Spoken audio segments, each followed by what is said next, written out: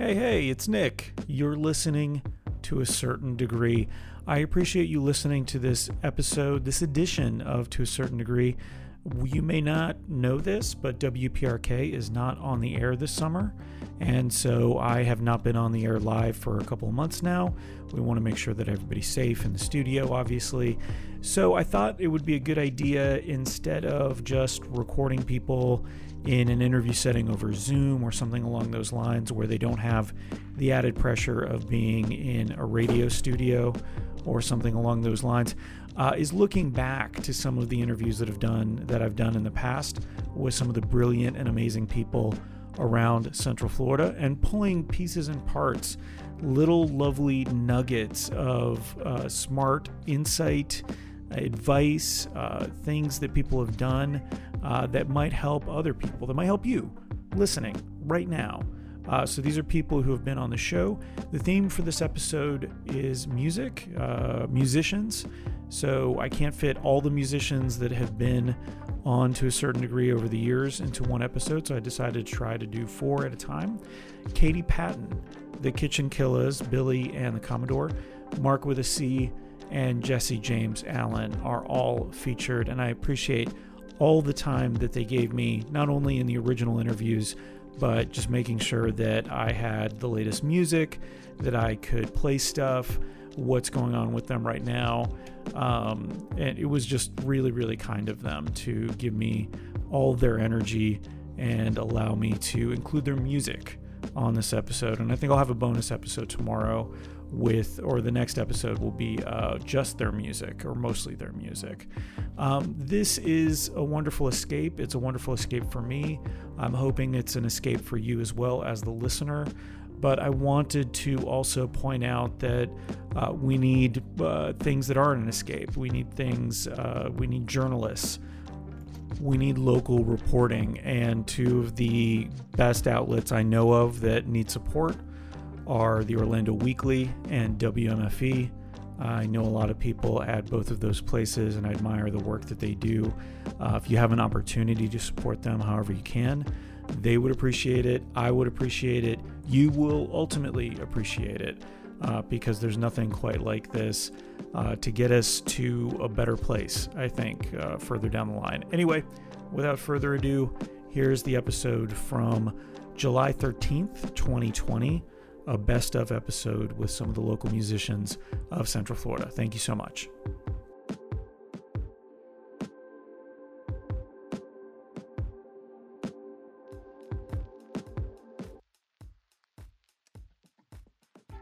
Hello, you are listening To a Certain Degree.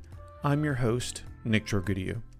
Thank you for being awake at this hour and every hour except the ones where you are asleep. And when you're awake and aware, you get to listen to one of the greatest college radio stations in the world.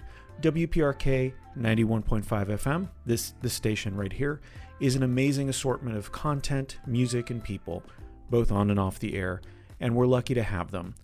I encourage you to vote for the station in Orlando Weekly's Best of list if you're so inclined. Normally, To a Certain Degree is a 2-hour show featuring guests from around Central Florida. It's an in-depth interview format, usually with just one guest. You can check out nearly 200 past episodes wherever you get your podcasts, or at toacertaindegree.com. This is a special hour-long episode featuring past interviews. In this case, it's a mix of musicians who have visited the WPRK studio to talk about their craft. I believe, and science has confirmed this, that people who make music are magical. A live show, the right song at the right time, a feeling that the music is saying something you've always wanted to say but didn't have the words. Those experiences, how can they be anything less than sorcery of some kind? Central Florida is home to many talented musicians, and I've been lucky enough to have a few of them on the show. Too many to fit in 1 hour, and so for this episode, we're going to hear from Mark with a C, Billy and the Commodore, aka the Kitchen Killers, and Jesse James Allen. And one more person. Let's start it with them, Katie Patton, and a song from her. And then a little bit about her writing process and why the visuals of a song are just as important to her as the words and the melody. This is Animals from Katie Patton on WPRK Winter Park, Florida. Got us down with a cheap trick, gnashing teeth on the carousel. What the hell? 100 lies in the middle of the night, told one by one. Never thought it would happen like that. There's no way it'll come to this, but then again it kinda did. 1,000 lies in the broad daylight, told one by one. Oh, when did we become animals? With the fear in our hearts pulling us down.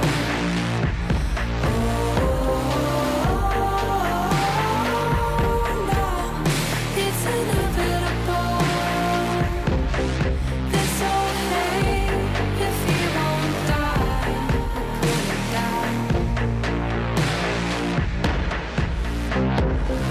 Been praying maybe I just got sick, laying in a hospital bed. Tell me all of this is in my head. 100 lies in the middle of the night, told one by one.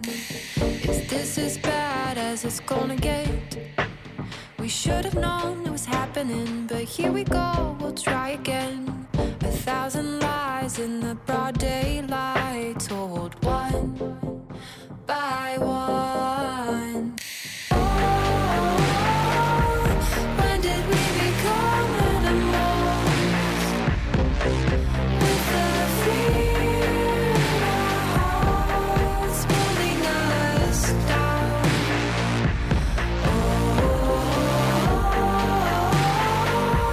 No, it's inevitable. This old hate, if he won't die, we'll put him down.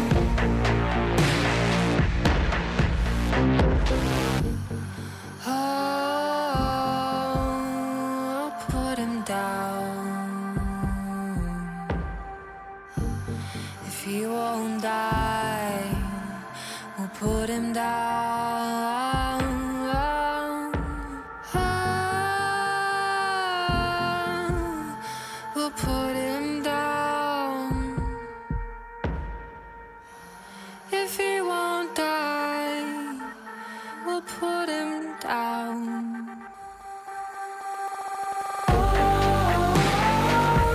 When did we become animals? With the fear in our hearts pulling us down.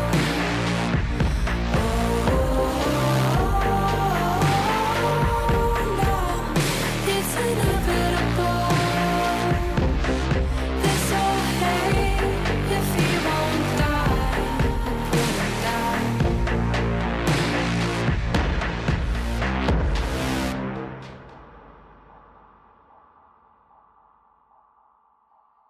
Animals on WPRK, Winter Park, Florida. You're listening to A Certain Degree. Good morning. My name is Nick, and the artist who put that song together, who wrote, yes, you can talk.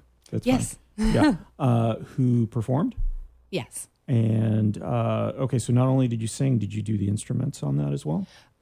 Actually, when it comes to overall production, I have a wonderful friend of mine who helps me out with arranging and production. Oh, nice. So I did go to school a little bit for music production, but I definitely always need help with that side of things. So I have a wonderful friend, Spencer, I've been working with for 9 years now. Oh, wow. And he's like always been my go-to, and we write music together. Sometimes that particular Animals, we actually did do some writing together.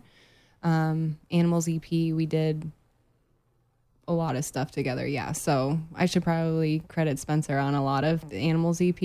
And that was a really, really fun project that we both enjoyed so much. And it was really cool being able to see both of us put together our ideas and have something like that come out. And it kind of just like solidified our belief that like, wow, we can make some really good music. And so yeah, which makes me super excited for the new music I have to release soon that Coming we've out. finished. Yeah. With Spencer as well? Yes. Very nice. Anytime I can work with Spencer, that's a plus. So one of the things I like to do on the show is try to demystify some of the processes, especially when it comes to music, Yeah. because I don't want to do too much, because for me, music and people who create music is pretty magical, right? I played oboe for a year, and that's about the extent. I traded a car for guitar lessons one time as well. But for the most part, I have zero musical skills whatsoever. So for me, it's just really, truly amazing that they have this in their heads and they can translate it.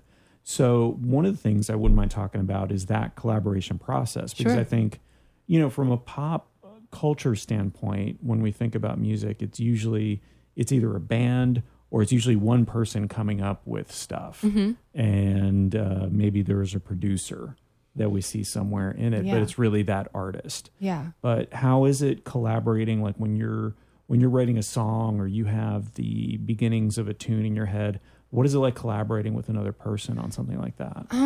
Honestly, it happens different every single time. So even though I've worked with Spencer so many times, it happens the way we finish a song.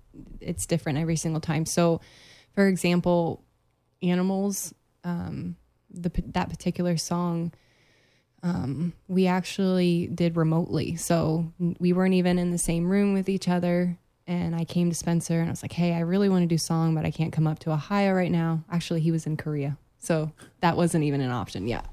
So he was in Korea and I was like, I really want to do a song still. And so we made it work to where we set up writing sessions over Skype. And we kind of just discussed everything production-wise together. And that's as far as writing goes, that's lyrics and the song? For that particular song, we Yeah. did sit down on the lyrics together. What happens when we do work on lyrics together, usually what happens is we'll build a simple track first with a chord progression, and we'll both sit on that chord progression for a really long time. Both of us will go away, we'll write, we'll give ourselves like 15, 20 minutes to really kind of think about this track that we're working with, and then we'll come back with the ideas for the other person, and we'll kind of say, hey, I like that, or I don't really like that, or it would be, oh, I really like what you did there, but what if we did this? And it's kind of like that whole collaboration process is really cool, how you can bring something and the other person can totally give their spin on it. Yeah.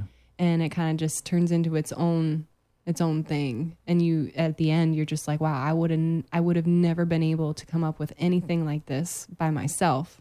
And it's so cool to be able to have that. There. Yeah, a lot of trust. Spencer, he's just he's really good at just making sure that he doesn't like to take over the thing, but he's so good at music theory. So he's always good at putting the actual music theory stuff in your head that you need to keep reminding yourself to think about. But with this last song, actually, it was a different process, because I actually came to him with everything, with all of the lyrics and melody written before I came to him. So for the new song, Spencer wasn't involved with writing the new song that's coming out soon. He wasn't involved with writing any of the lyrics or melody with me, but I sent him a rough demo track of stuff that I had produced by myself, and he kind of was able to help me add some more arrangements to it and kind of beef it up a little bit, kind of with some of Spencerisms, I guess you would say. But his personal touches on the song too, just because I value his knowledge and what he does to my music every single time. I just always like to make sure that he's there to mix and master everything at the end. So yeah, so the process is different. Sometimes we get together and we start from scratch, and sometimes I come to him with something that's already kind of basically formed, and he just needs to help me with a little bit on the end with arranging and mixing and mastering. So it's different, but every time we're amazed with how it comes out somehow. So let me ask you this. Is it something that you've always wanted to do as far as making music and producing music and creating, an experience for people? I think so. I guess it probably all started growing up. I was heavily involved with musical theater. I was involved with band, orchestra, and choir in school, and I always loved, being involved with arts and making movies, home movies and stuff like that. And it kind of just developed into when I figured out what I actually loved to do.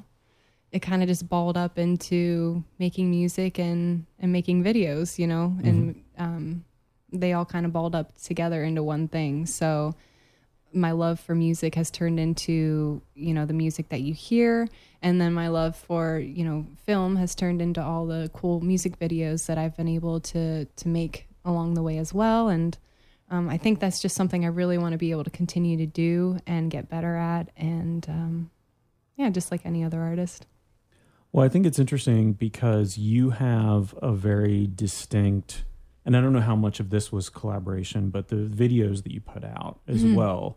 And you mentioned that it's not just, I wouldn't say limited, but it's not just about the music itself for you. It is about the visuals to an extent. Sure. Yeah. And definitely. So after I'm done working with Spencer, one of my favorite parts is moving over to the visual with the music videos. And I have a wonderful friend I've been working with for, I've known them since kindergarten, Ryan Keller. He's been doing video for me for a very long time. So every time I'm done with a song, I go to Ryan. I say, hey, let's work on something. And again, it's a collaborative And again, process, it's a collaboration where he'll listen and he'll give me his ideas of like visuals that he has in mind, and I'll give him my ideas of what I'm thinking. And usually we can come together in the middle with something. And one of the most recent projects that we worked on, I did a cover of David Bowie's Life on Mars. And I fell in love with how Ryan did the visuals on that video. It was very, very beautiful. So he gets better every single time he does something, and I'm just very excited for the projects ahead that we have planned. So. Do you feel like without the video, obviously the song stands on its own, but the video enhances maybe the story or something, a feeling you were trying to convey? Because I don't think that your videos are very literal. There's some stuff in Life on Mars, but for the most part, you're not trying to make a literal storytelling interpretation of your song. You're doing it through visuals. There's a color palette that's very, I think, very well thought out. Yeah. And that sort of thing. I think Ryan does a very tasteful job of making sure that the visuals are enhancing the song really, and not really taking too much away from the music.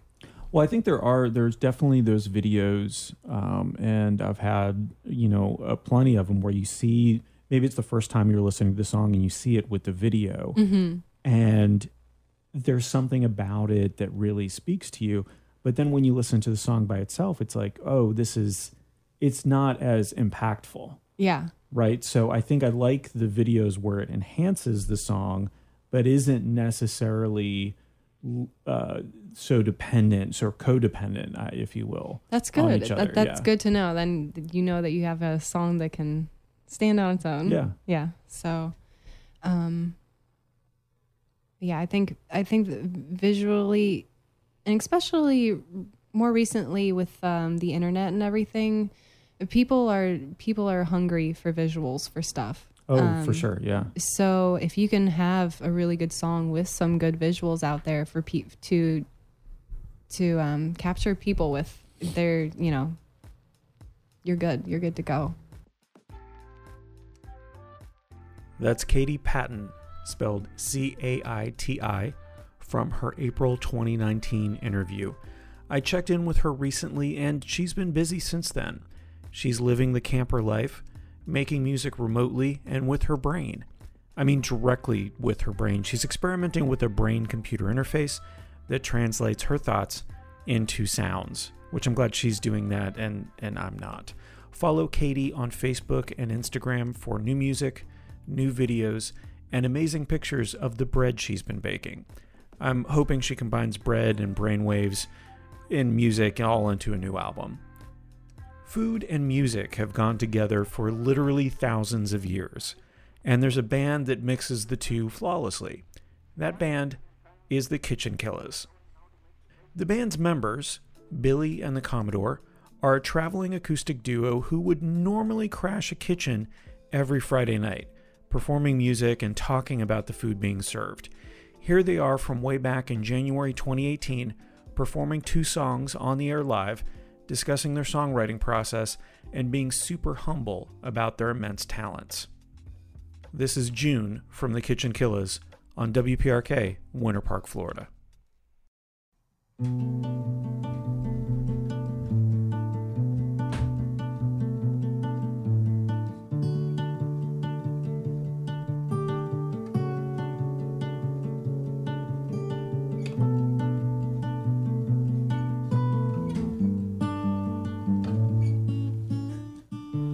Here's a story about a boy in West Virginia. He flew from California, met a sweet bright girl named June. They crossed lives one Saturday this past November at a party to remember a good friend gone too soon. And as we gather here today to take the pain away, to face another day without you. I know we don't appreciate the time we have today to make life beautiful.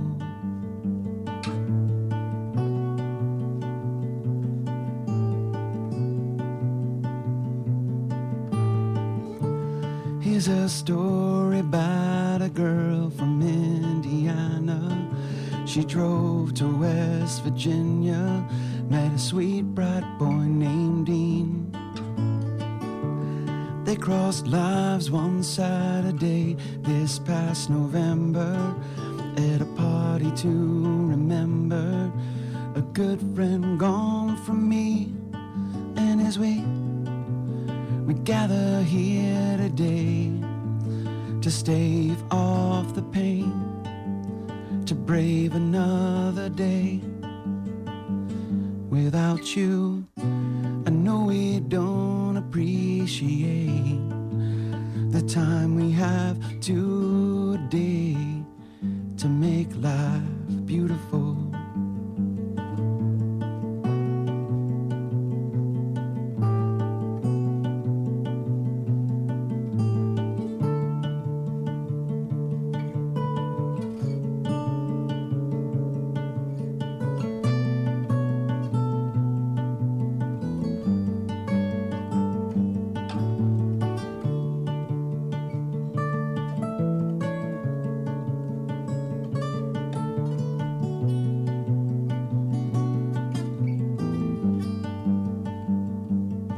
And as we gather here today, it's more than I can take to never see one day beside you. I promise I'll appreciate the time I have today. I'll make life beautiful.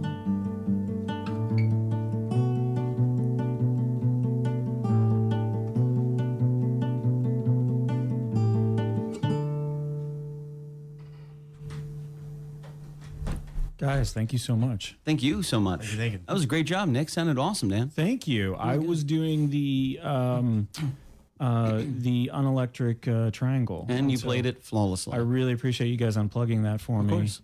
Because I feel like acoustic triangle is way better. Yeah, I'm looking forward to it. I mean, it's good. Our rehearsals have been solid. The Commodore and I have been listening to the tracks you've been sending, and you are spot on. Probably the best Thank you so much. unplugged electronic triangle player I've ever heard. Yeah. June, where did that song come from? The guitar, to be honest with you. That started out with just me kind of sitting on my bed, messing around with the guitar. I just play a lot, and the sound started to kind of come into fruition on its own. So normally with something like that, once I find the melody of the guitar, the lyrics kind of write itself, the story writes itself. So a lot of the times stories like this come from an experience or come from something that either I've experienced or a friend has experienced. But this one is kind of new for me, to be completely honest with you. This one kind of came out of, one of my friends a long time ago said all songs are already written, and then people are chosen to receive them. And I don't necessarily know if that's 100% or not, but it's really an interesting thing when people say, where did that song come from? And sometimes I don't have an answer, and sometimes I don't know what the song's about until years and years and years later when it matches up to something going on in my life where I'm like, oh, that's what this song is about. Cool. So sometimes you have a melody or something like that, and it's just been hanging out for a while, and then you're like, oh, okay, that's the match that I was waiting for. Yeah, my friend Jimmy has always told me that songs that tell stories are easier for a lot of people to connect to. So this just kind of started out, and I've been writing it for a long time. I don't spend a lot of time writing a song, but sometimes it takes a long time to write, if that makes any sense. You know, so with this, I wrote part when I started and I came up with the guitar melody. I wrote part actually sitting on the patio at Dragon Con is where I came up with the idea for the second verse. And then the third verse kind of finished itself and told a complete story. I don't know a guy named Dean or a woman named June. I have no idea if this story ever actually happened, but if it did, that'd be pretty cool. Dean and June, if you're out there. This song's for you. Okay. I was going to say give us a call. Yes, at WPRK. For sure. Yeah.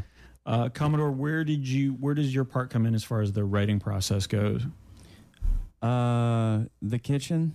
Yeah. We hang out in the kitchen a lot. So he ditties with some of the guitar licks that he comes up with, and he happened to be playing that one. I was like, oh, that sounds cool. I grabbed my guitar and I just started fiddling with it. Came up with like just a simple little melody, and so this one was also something new for me. Like I wanted to make my guitar parts as simple as possible, but still really really effective. So what I'm really good at is in a song, like he'll come up with the bass of the song and all the lyrics. This guy's phenomenal with lyrics. He can tell a story like nobody I know. Thank you. But when he's got the bass of the song down, I like filling all the holes.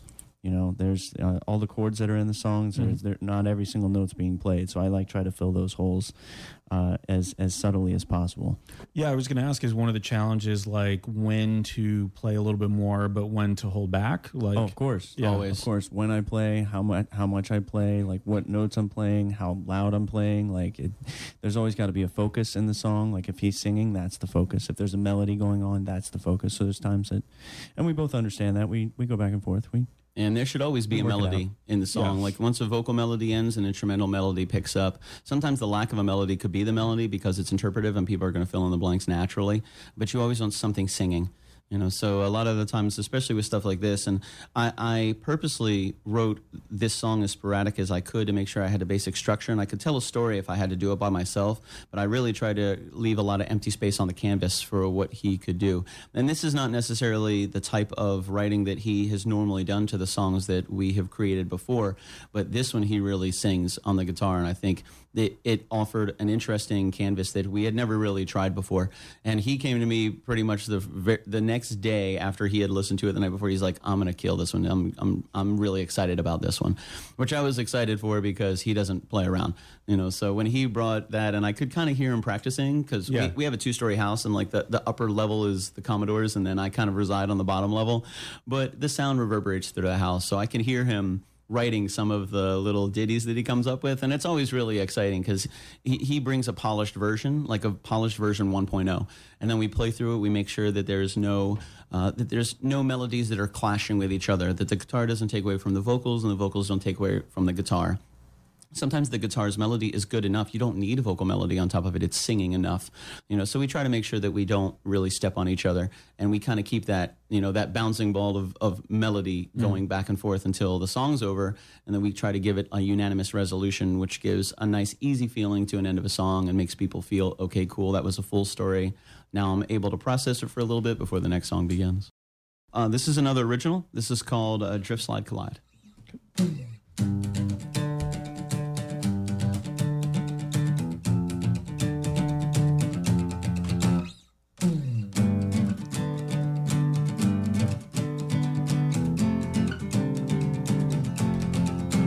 As shuttles run in circles, silhouetting as they pass me by. On the wall there's prancing ponies, only drifting through this 2D life. Won't you take my hand and trust me? Won't you leave from pain and touch my flow? There's some space right beside me. I could be just what you're looking for as we drift, slide, collide, explode to something undiscovered, something that could lead my world to love. Slide, collide to something special.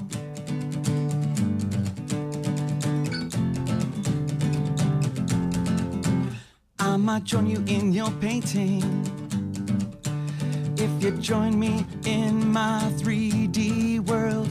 I'll run up in horizontal.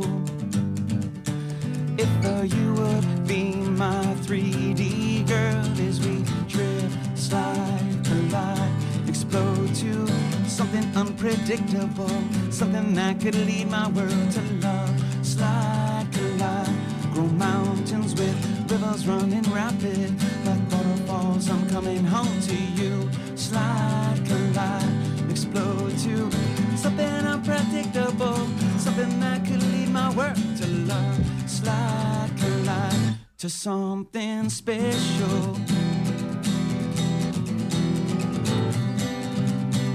Collide to something special. Slide, collide to something special.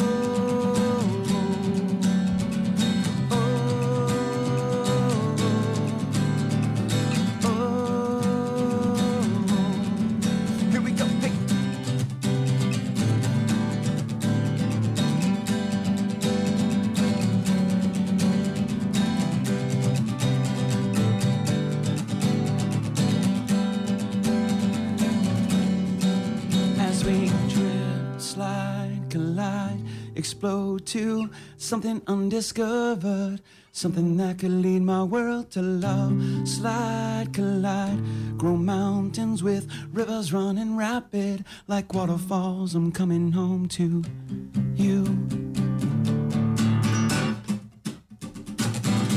Slide, collide, explode to something unpredictable, something that could lead my world to love. Slide, collide, grow mountains with rivers running rapid like waterfalls. I'm coming home to you. Slide, collide, explode to something unpredictable, something that could lead my world to love. Slide, collide to something special.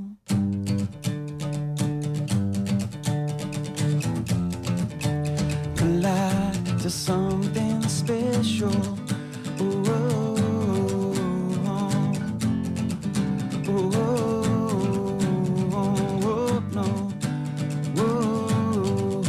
As we drift, slide, collide to something special. Yeah.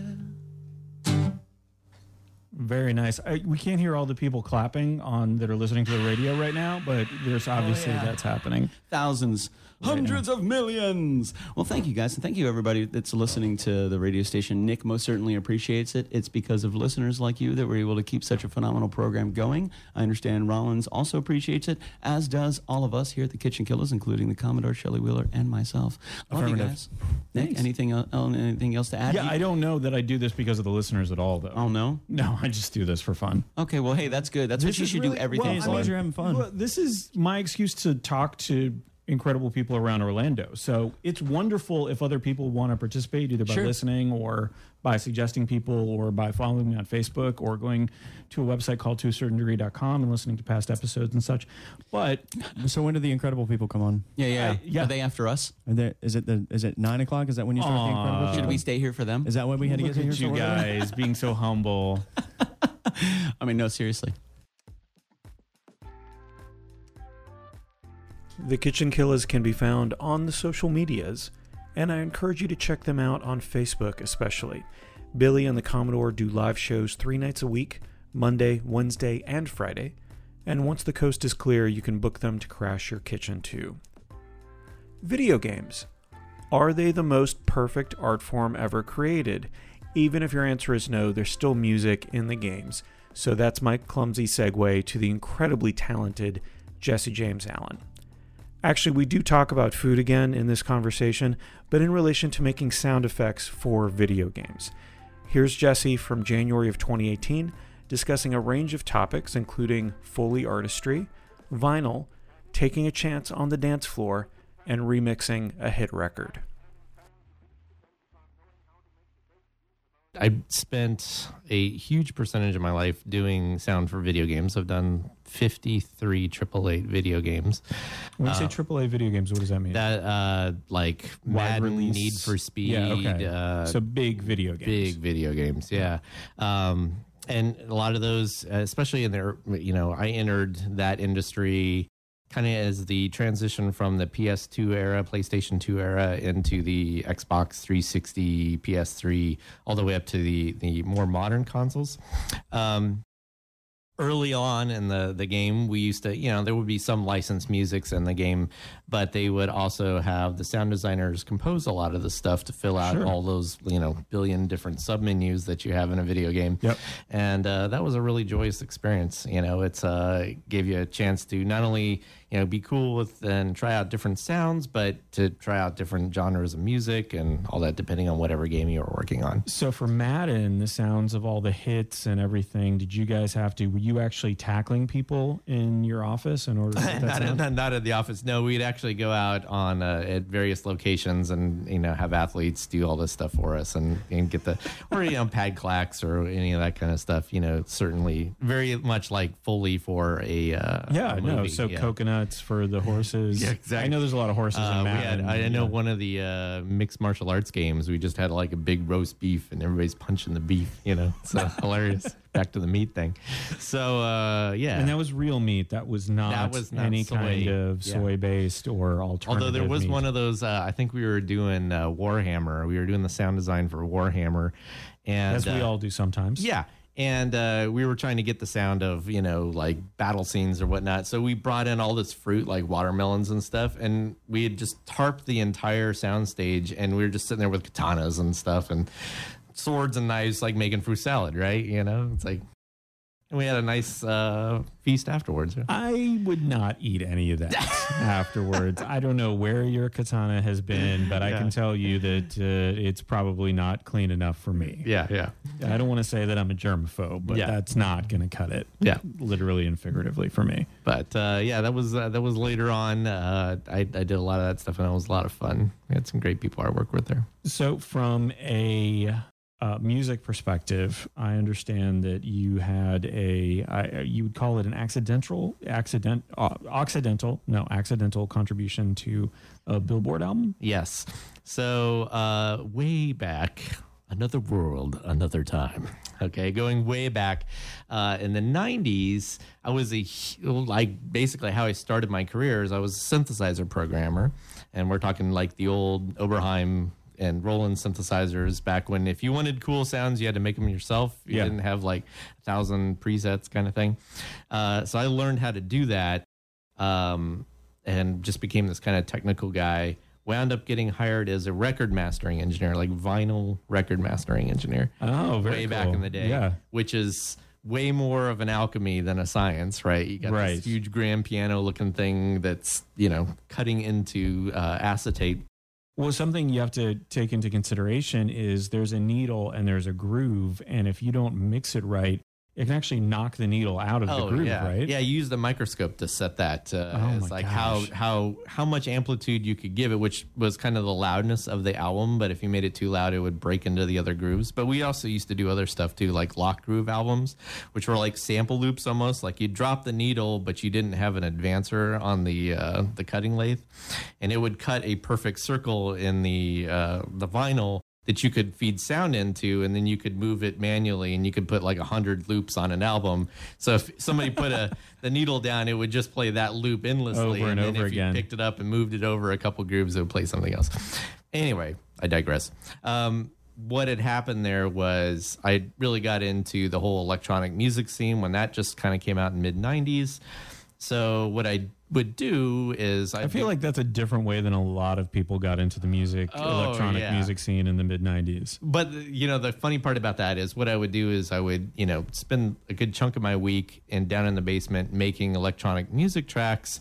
And then after I got done with my shift as a record mastering engineer, I would just buy an extra acetate, cut an album of like, here's the latest thing that I've done in my basement or whatever. And then that Saturday night, go down to the dance club and just hand the DJ an album, say, could you play this for me? And sometimes they would, sometimes they wouldn't. And it was great because if they did, you could like kind of watch the audience reaction. This is how you like evolved as a composer. Is like, did people were You they actually into can it? see it. Were they into it or not, or did they just migrate to the bar? And it was funny because I definitely had many times where they just kind of migrated to the bar. But there was those times that it was like, you got into a groove and people were loving it, and you're like, I made this, and they're like, you're drunk.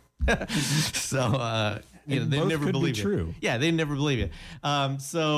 But the local DJ community noticed that. They're like, there's this guy that's like coming out and he's bringing albums. And so I used to help them cut their demos and acetates and stuff as well.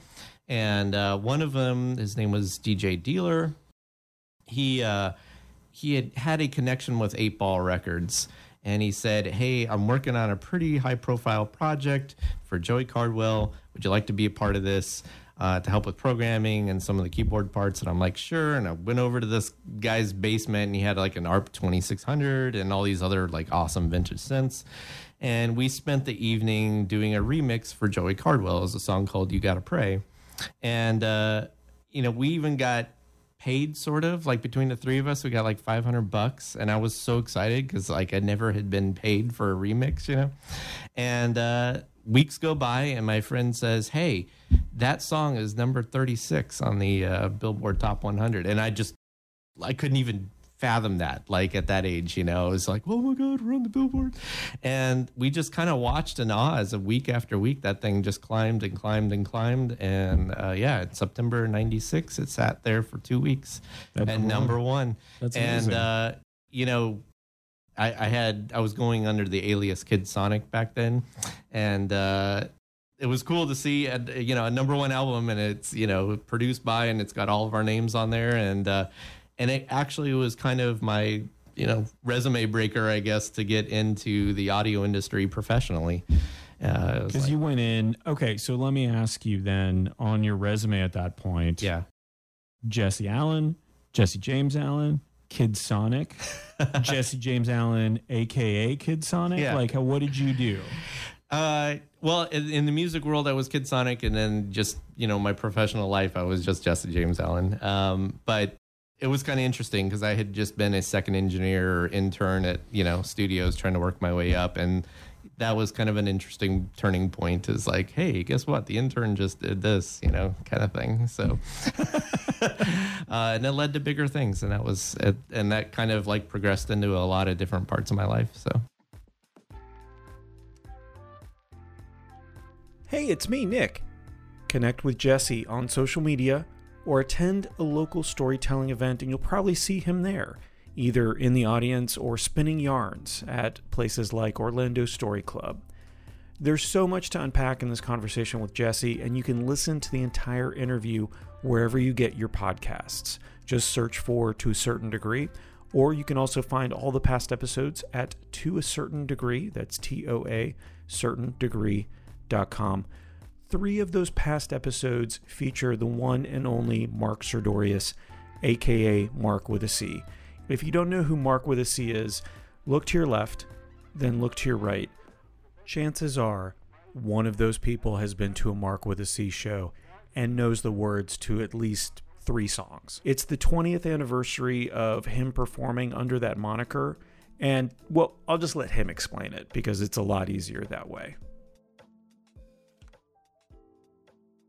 20th anniversary of the persona Mark with a C. The best I've been able to trace seems to be around December 7th of 1999.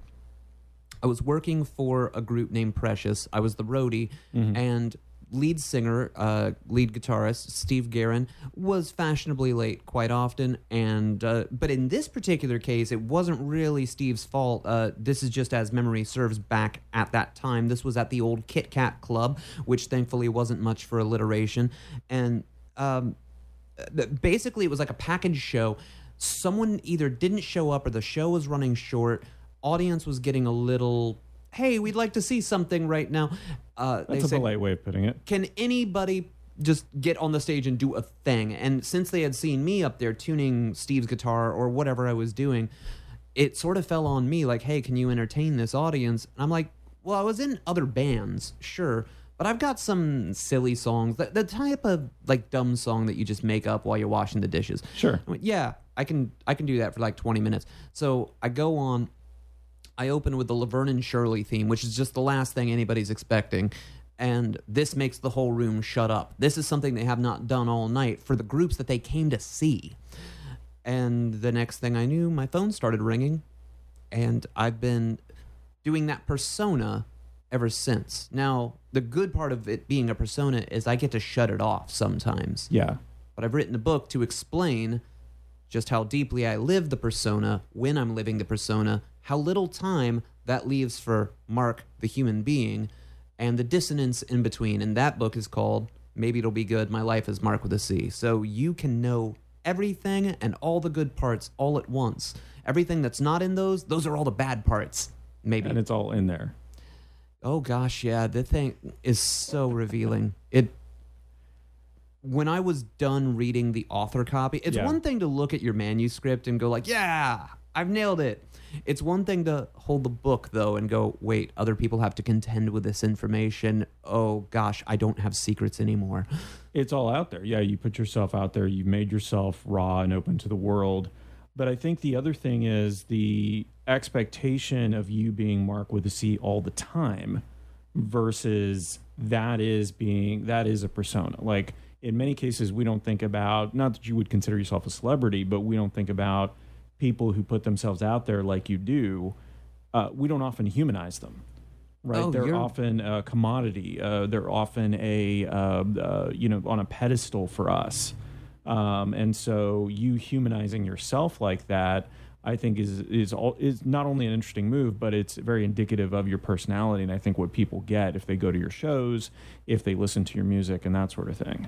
I appreciate you seeing it from that perspective. I can boil it down really simply and take the entire idea of celebrity and musician out of it. Think about any job you have where you act unnaturally. When you do something or treat somebody that you don't know in a way that does not come naturally to you. You've got your work face on. Yeah. And for music, multiply that by 4,000. Because you have to engage, you have to exaggerate the excitement that you have for the music. And in my case, there's so much excitement for the music that when I exaggerate it, it must be very, very, very contagious for me to be here 20 years later because what I do is not typical. And in my case, there are many musicians like me, but we never get our stories told until either we pass away or someone puts it together through conjecture or someone's going, oh, did you hear about this thing that Mark did? And that sort of defines you way later. Instead, just telling it from your perspective, here's what it's like to go to quote-unquote work and then try to shut it off. That story is not often told, and I'm thankful to be one of the first and few that bothered to tell the tale. And hopefully it's important to someone one day, but if it's not, maybe it'll just be an entertaining read or an entertaining listen. I think it'll be interesting to see or get feedback from other musicians who read it, because I think that not that it's appealing only to musicians. Obviously, anybody who's picked up an instrument is not necessarily considering themselves a musician. Anybody who listens to music and likes music and appreciates the art and the craft of music would also like the book. But I'm curious if other musicians can read your book and then learn something from it and maybe even further their own careers based on that. You know, that actually hadn't dawned on me. Yeah. And I'm not being glib here for radio, Nick. Sincerely, that hadn't dawned on me.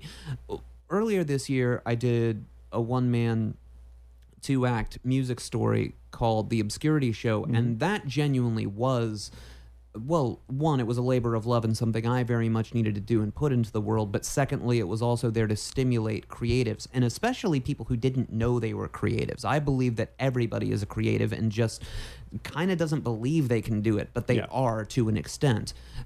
Sure, some of us are more left-brained, more right-brained, but everybody wakes up at some point and wants to do a thing. And if you do that, you are a creative, period. I know that show stimulated creatives because of some things that happened in its wake. There were legitimately local musicians who were going, wait, I can write original songs and show them to people, and I don't have to just get signed and wait for that moment. And now a great example is a young lady named Crystalie, who's now opening for me on a lot of shows. But Crystalie didn't necessarily have that faith in themselves until the words "Maybe It'll Be Good" hit them in The Obscurity Show. They had no idea that Maybe It'll Be Good was going to be the name of a box set. They had no idea that it was going to be the name of a book and basically the name of an entire promotional year. They just heard those words and were like, yeah, I can create and maybe it won't suck.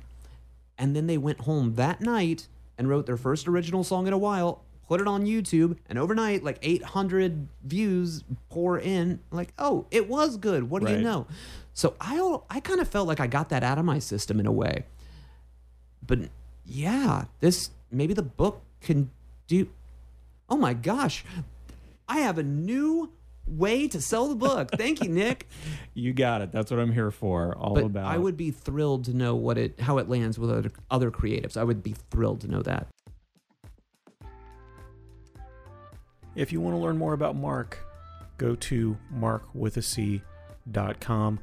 You will find the book we just discussed, Maybe It'll Be Good, My Life as Mark with a C. You'll find his 3 CD or 3 LP vinyl set, Maybe It'll Be Good, the best of Mark with a C. 20 years worth of stuff is a lot to go through, and so he picked some great anecdotes for the book and a lot of good insights, and along with, of course, amazing songs. I would also encourage you to check out Mark with a C on Amazon Prime, or if you would like to just buy his show directly. He did a show called The Obscurity Show last year, which was really amazing and something you can stream right now on Amazon Prime if you choose to do so. I want to play one song by Mark before we get going, and then one quote from him that didn't make it into that cut, but I think that talks about his creative process and what happens or what has happened whenever he has that anxiety of the creative. Is this good? Is this something that I should release? Is this something I should put out into the world? So I'm going to leave you with that, and then one song from Mark. I want to thank all of my guests today, Katie Patton, Billy and the Commodore, the Kitchen Killers, Jesse James Allen, and of course, Mark with a C. Stick around for the next hour of To a Certain Degree. I'll be playing some more music by all 4 of those artists, along with other artists from around the Orlando area. And I really appreciate your time and energy and your ears, especially your ears. I have been Nick Jorgadillo. That was a lot creepier than I intended it to be. I apologize. If you missed any of the show today, it will be up in podcast form at a website called toacertaindegree.com, or just subscribe to a certain degree, to a show called To a Certain Degree. It's really confusing. I apologize for that. Mark with a C on WPRK, Winter Park, Florida. I live my creative life by 2 mottos.